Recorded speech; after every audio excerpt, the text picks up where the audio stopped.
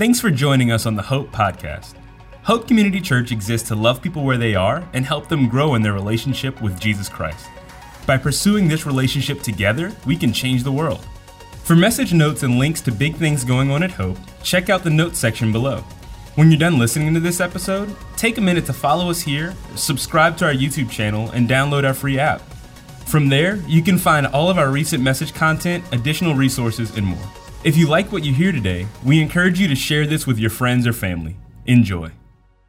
I'll wake you up right there. Isn't that awesome? The dude that's actually painting that, his name's Eric. He's also like a nationally renowned speaker. He's going to join us at one of our campuses. He's going to speak, open up God's word, and actually paint during the service. It's going to be pretty cool, but if this is your first time joining with us at one of our campuses or online, so glad you're here. You picked a perfect week to come. We're starting a brand new series of talks this week. My name's Chase Gardner, and I'm a pastor here. I used to teach here years ago. I'm just kidding. I had a great break, and how about a round of applause for that summer live series? How amazing was that? Yeah. Dwayne and Dave and Aaron and Clay, live speakers at all of our campuses, phenomenal teachers there. What a blessing that was. But we are starting a brand new series, and over the next 5 weeks, we're going to be going through 5 full chapters of the book of Daniel, So if you have your Bibles, go ahead and turn there. It's really hard to find. You can use your table of contents. And as you're turning there, some of you might be saying, why in the world did you choose the book of Daniel? Like, isn't that the one with all the kids' stories in it, right? If you grew up in church, you're like, that's why the flannel board was invented, for Shadrach and Meshach and Abednego in the fiery furnace, and Rakshak and Benny, right? VeggieTales, and Daniel in the lion's den. Well, first, man, I went through this book in my own personal life a year ago, just did a deep dive in it, and the truths there, man, there's so much goodness in this book. But what we're going to see is that this is not a collection of children's stories. It's so much more than that. In fact, I think you're going to come to seeing that this is one of the most timely and applicable books for Christ followers living in 21st century secular, hostile America. It is a book that we as Christ followers need now more than ever. As our culture turns more and more against the things of God and the things in His Word, and the hostility comes up and up and up, this is a book that we desperately need. And you just have to read the very first few verses to see the parallels of what happened back then and what's happening right now. Like I've said a few times before, this is not an old book, it's a timeless book. And it doesn't just tell us what has happened, although it does that. It shows us what always happens. Read with me in the very first book. We're not going to waste time. We're going to jump in. It says this: in the 3rd year of the reign of Jehoiakim, king of Judah, Nebuchadnezzar, king of Babylon, came to Jerusalem and besieged it. And so 605 BC, a long, long time ago.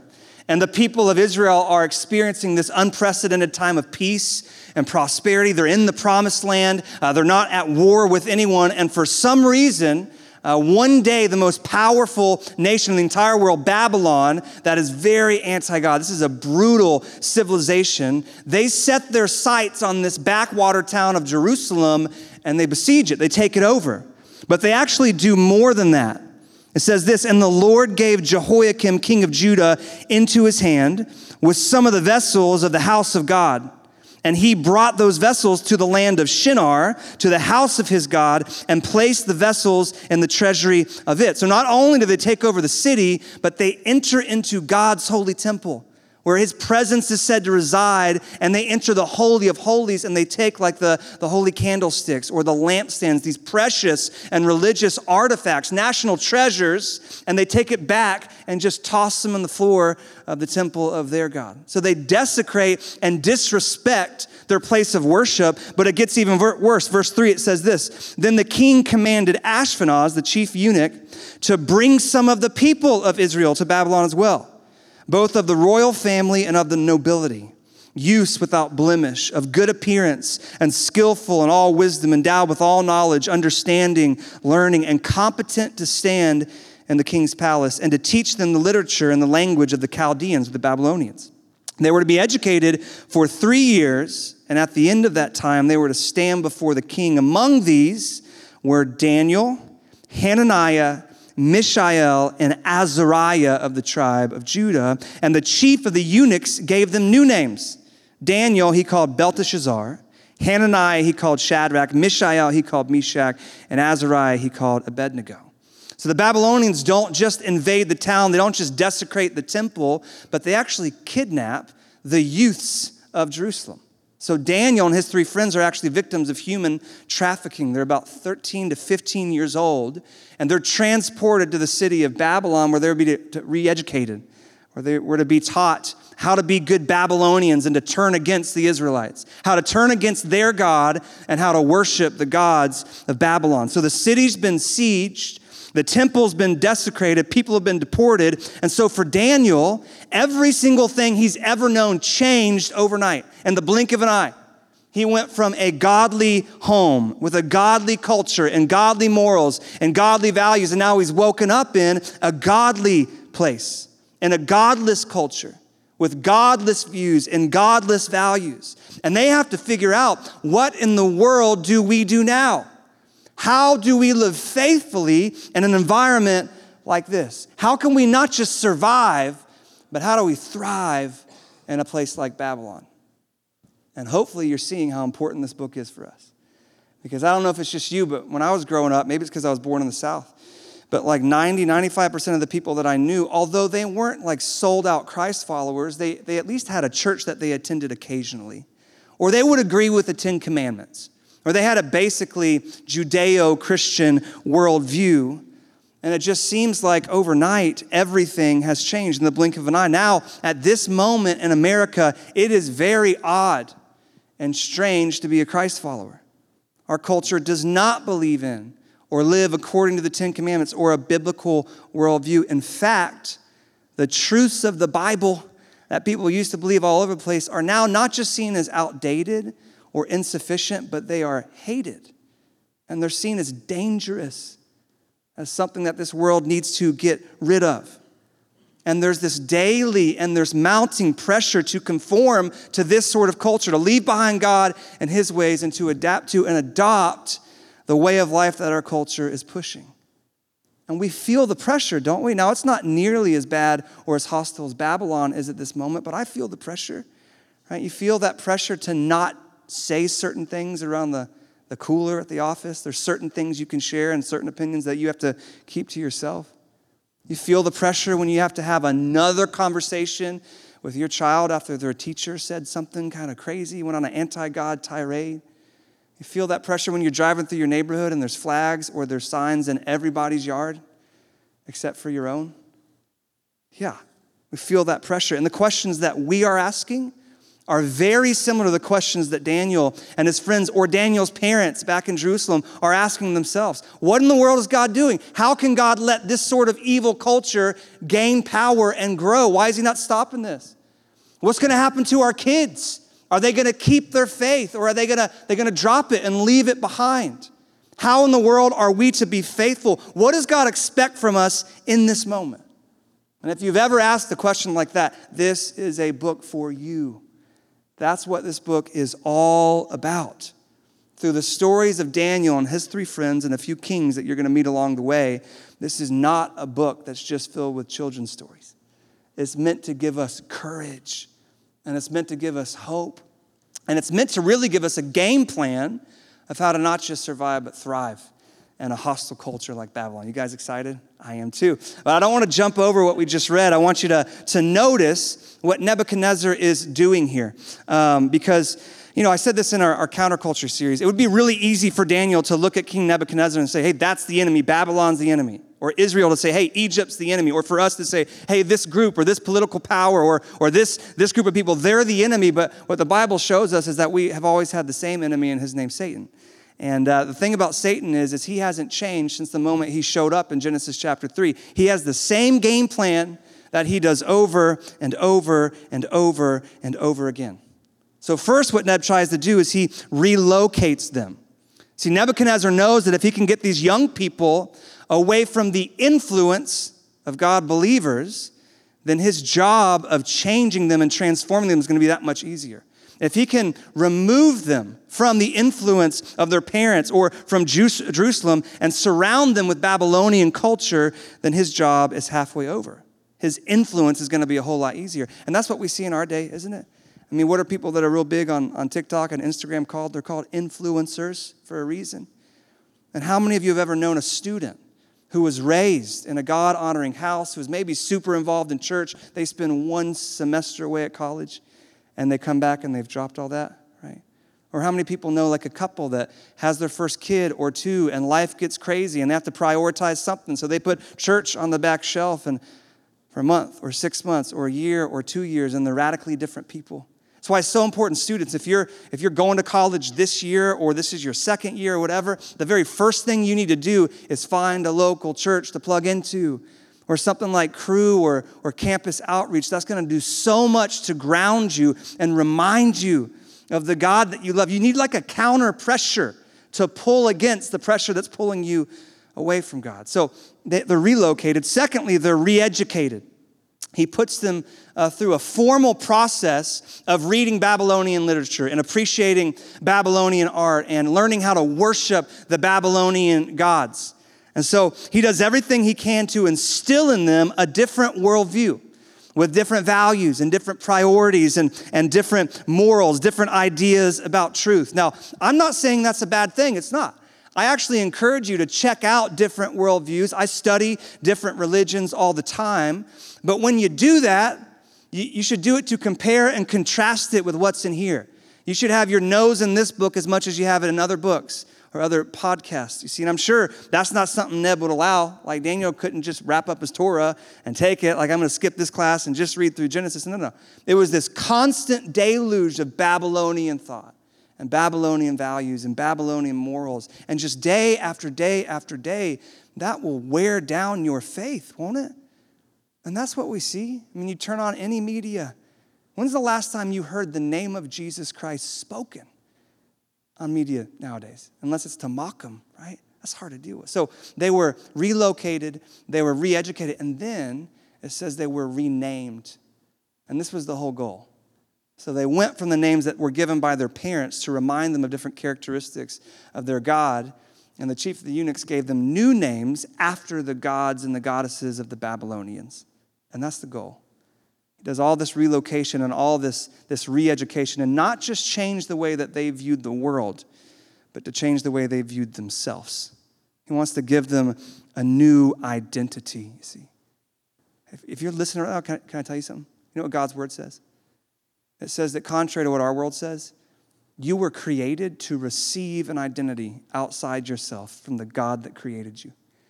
You weren't created to have to form one or fashion one or figure out what it was. You were created to open up your hands and receive the identity of son, daughter, loved, washed, forgiven, holy, spotless, beloved.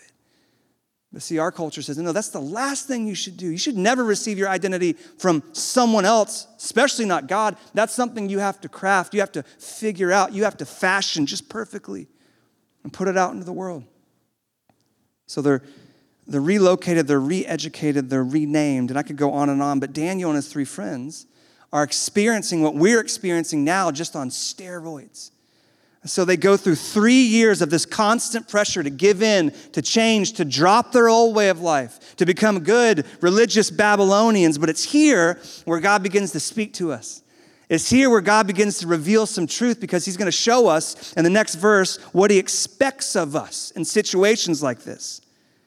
Because there comes a point for Daniel and his three friends where they stop going along with what their captors want of them. And they draw a line in the sand and they say, this far, but no further. There comes a point where they look at the king and they say, no, we can't do that. Remember in verse 5, it says, the king assigned them a daily portion of the food that the king ate and of the wine that he drank. And it says this in verse 8, but Daniel resolved that he would not defile himself with the king's food or with the wine that he drank. That's where he drew the line. And it seems like a weird place to draw the line, doesn't it? It seems like such a small issue. Like, this is not human rights or free. It's like food. Like, you will allow yourself to be relocated and educated and named, but you won't sip on some Merlot or have some nibbles of pork, you know? Why did he draw the line there? Well, first, when it comes to what God has commanded and hasn't commanded, there's no little issues. Every single thing is important. But also what you have to know is that this food that they were being given and this wine, it was definitely sacrificed or offered to pagan idols. And so to eat it, you would basically be worshiping the gods and goddesses of Babylon. But also, what the Jewish people ate was very, very important to them.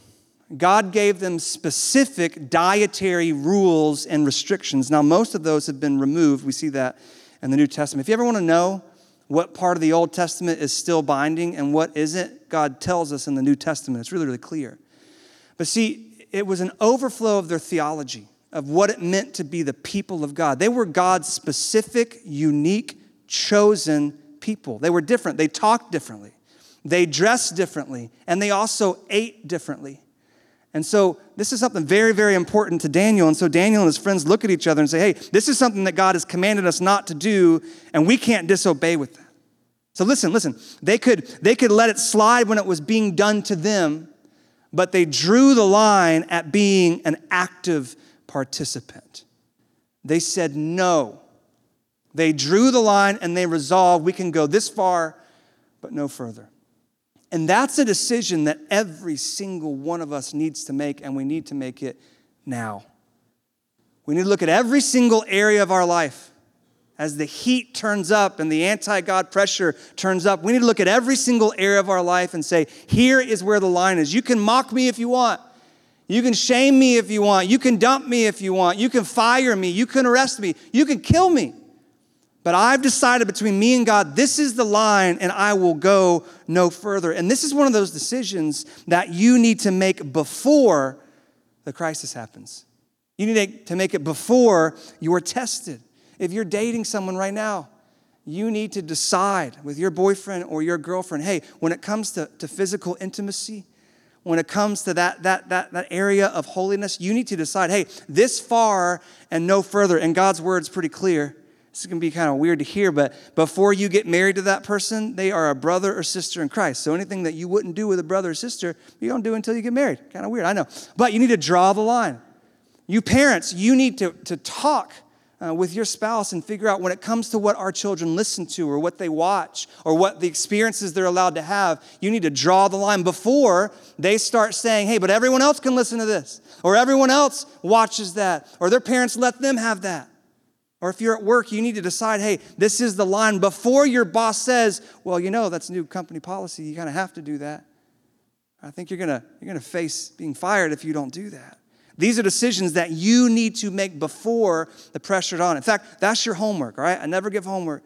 But when it comes to your homework this week, I want you to sit down and have conversations with your roommate, or just get your journal out and say, hey, when it comes to the area of my finances, or what I allow in my ears and my eyes, what I watch, what I listen to. When it comes to physical boundaries, when it comes to all these different areas, here's the line, and know it now before the pressure builds. And I do want to say this because I don't think it's talked about enough. We're entering into a political season. God, help us all. And there's going to be nothing but hate and division trying to pull us apart and trying to separate us. And so when it comes to these lines, praise the Lord, like 95% of the areas, the lines are clear because God's told us exactly where they are in His Word. But there's still a few gray areas that Christ followers, united by the blood of Jesus, are free to draw the lines in different places. And we shouldn't judge them, and it shouldn't allow us to be divided. Let's say you're like a nurse at a surgeon's office, and the government says that your boss now legally has to provide certain surgical procedures that we know does not line up with God's word, and it's not God's desire for His people. Well, one Christ follower might say, I quit right here now. I can't be a part of this. I gotta go. That's a line, and they're free to make that. But someone else might say, hey, maybe I could just talk to my boss and say, hey, you know, I can't play a part in that, but I feel like I want to stay to be a source of light in the darkness. And that's a valid line. And that should unite us. We should encourage one another. That shouldn't divide us. Or let's say you're a teacher at a school, and the government says that, hey, you now have to teach this sort of curriculum, or you're encouraged to have these conversations with children and not involve the parents. Again, one teacher might say, I'm out of here. I can't play a part in this. And that's a valid place to draw the line. Where another teacher might say, man, maybe I can just move jobs and transition and do something different, but I want to stay. And I want to love these kids. I want to be a force for good. Both of those are valid places to draw the line. and they shouldn't separate us. They shouldn't separate us. Now, I'm not saying that you're free to disagree with the clear truths of God's word. We're not free to do that. There are clear black and whites. You are not free to sit on a board and okay or vote yes to racist or discriminatory business practice. You can't do that. You can't be a nurse that hands a scalpel to a doctor that takes the life of an unborn child. Those are black and white issues, right? We fall under God's word there. But when it comes to the gray areas, we can draw those lines in different places and it not be a source of division. But hear me. All of us need to decide where that line is right here and right now, because we're all going to be tested in the coming years, and it would be foolish to try to decide then. So this is where Daniel draws the line. Y'all are going to hate this, but look at the way in which he drew the line. Look at the character that overflows when he has to stand up and say no to a hostile culture. It says this in verse 8, second half. Therefore, because he's resolved he's not going to defile himself, he asked or inquired of the chief of the eunuchs to allow him not to defile himself. And God gave Daniel favor and compassion in the sight of the chief of the eunuchs. And the chief of the eunuchs said to Daniel, I fear my lord the king. I'm afraid of Nebuchadnezzar, who assigns your food and your drink. For why should he see that you are in worse condition than the youths are of your own age? So you would endanger my head with the king. Then Daniel said to the steward, a different guy, a little bit further down the line, whom the chief of the eunuchs had assigned over them, test your servants for 10 days. Let us be given vegetables to eat and water to drink. Then let our appearance and the appearance of the youths who eat the king's food be observed by you, and deal with your servants according to what you see.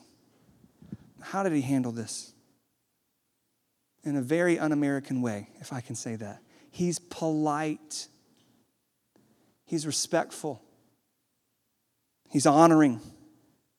He doesn't cause a scene. He does the opposite of how most of us are tempted to react when we're forced to draw a line. It says he asked. He inquired of. He didn't demand. He didn't cuss them out. He didn't start a social media campaign making fun of like his boss. He made a simple and polite request for permission, and then he just dealt with the answer that he got. No, I can't do that. King will cut my head off. I understand. That's a hard position. Thank you for your time. And he moves a little bit further down the line. And again, it says that he asks or he inquires of this guy. Hey, just test us. Give us some vegetables. He acknowledges their authority over him. He makes requests, not demands. And I could keep going, but to sum it up, he practices what we see all over the Bible. It's called respectful non-participation. Respectful non-participation. This is something I think we've lost in our country. It's so important. I don't know why a lot of Christians see how other people react and treat us. We see the tactics that people who are opposed to us, we see the tactics that they use, and for some reason we think that we're free to abandon this whole thing and adopt those same tactics for ourselves. Name-calling, mocking, coarse language, belittling, labeling, mischaracterization.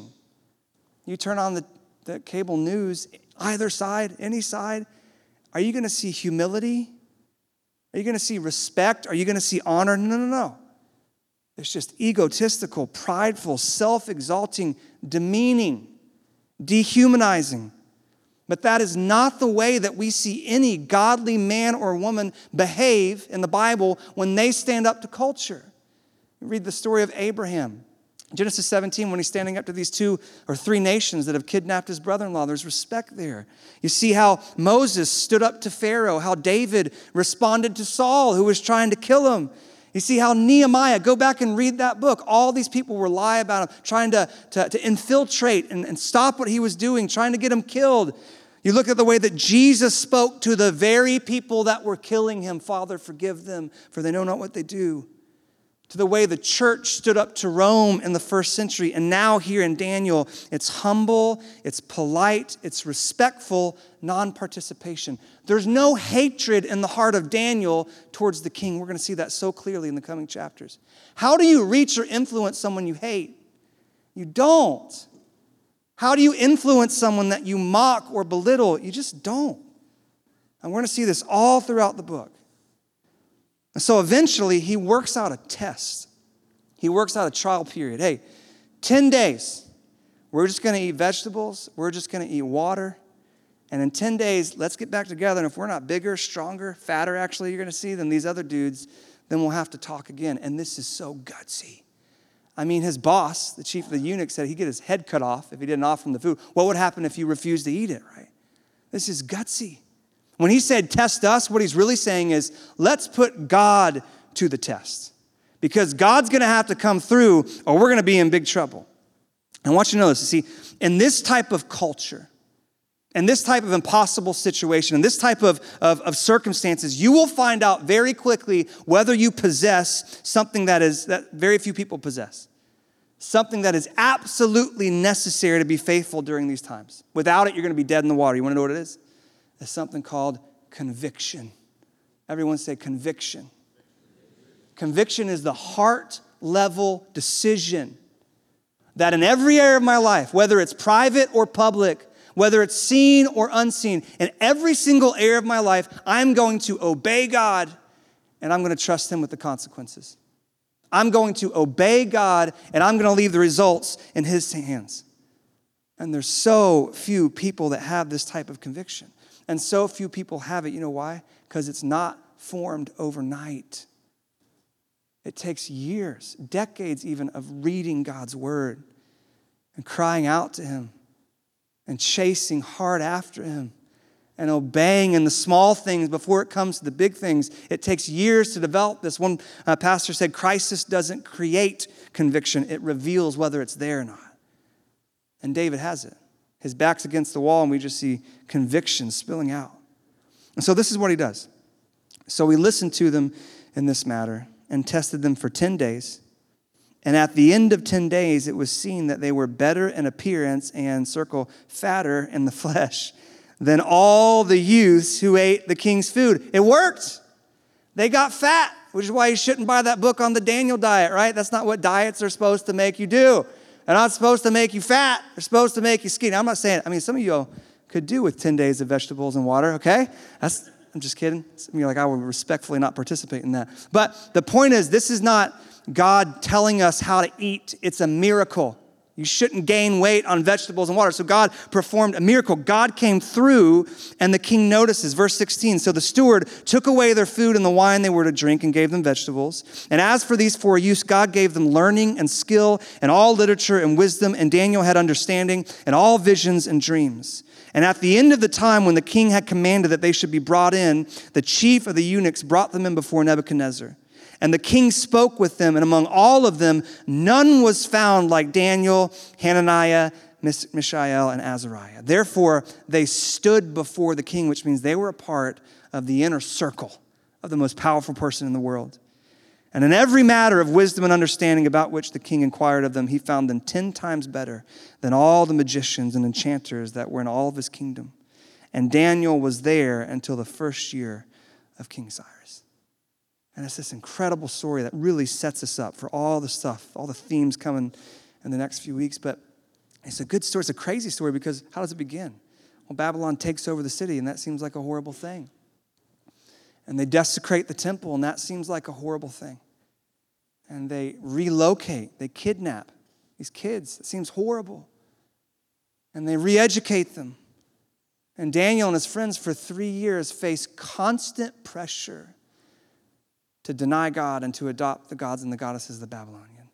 But because they acted with conviction and because they were courageous and they obeyed, what was the result?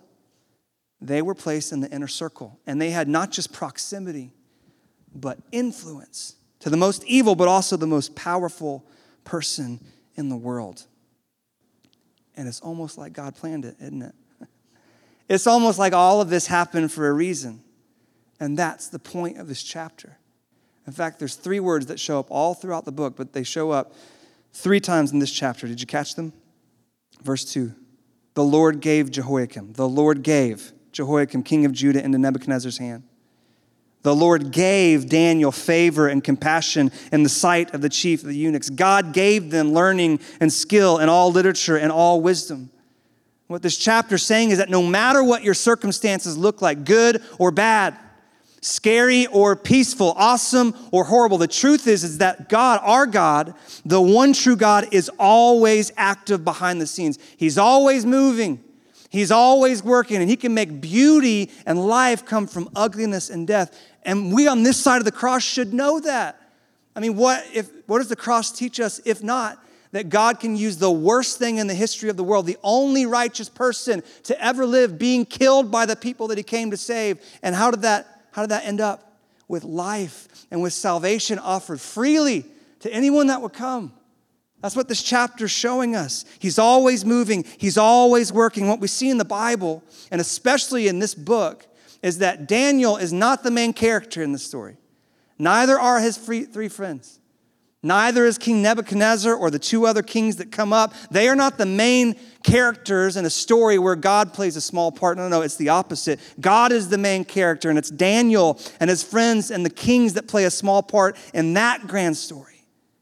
And see, it's only when we believe that truth deep down in our hearts, it's only when we believe that God is the main character and we are not, that God's got this figured out when we don't, that God's in complete control when everything seems like it's out of control, that he's working everything towards his purposes and his goals, even when we can't see that. It's only when we believe that we can live with that type of courage and that type of conviction and that type of obedience that God can use.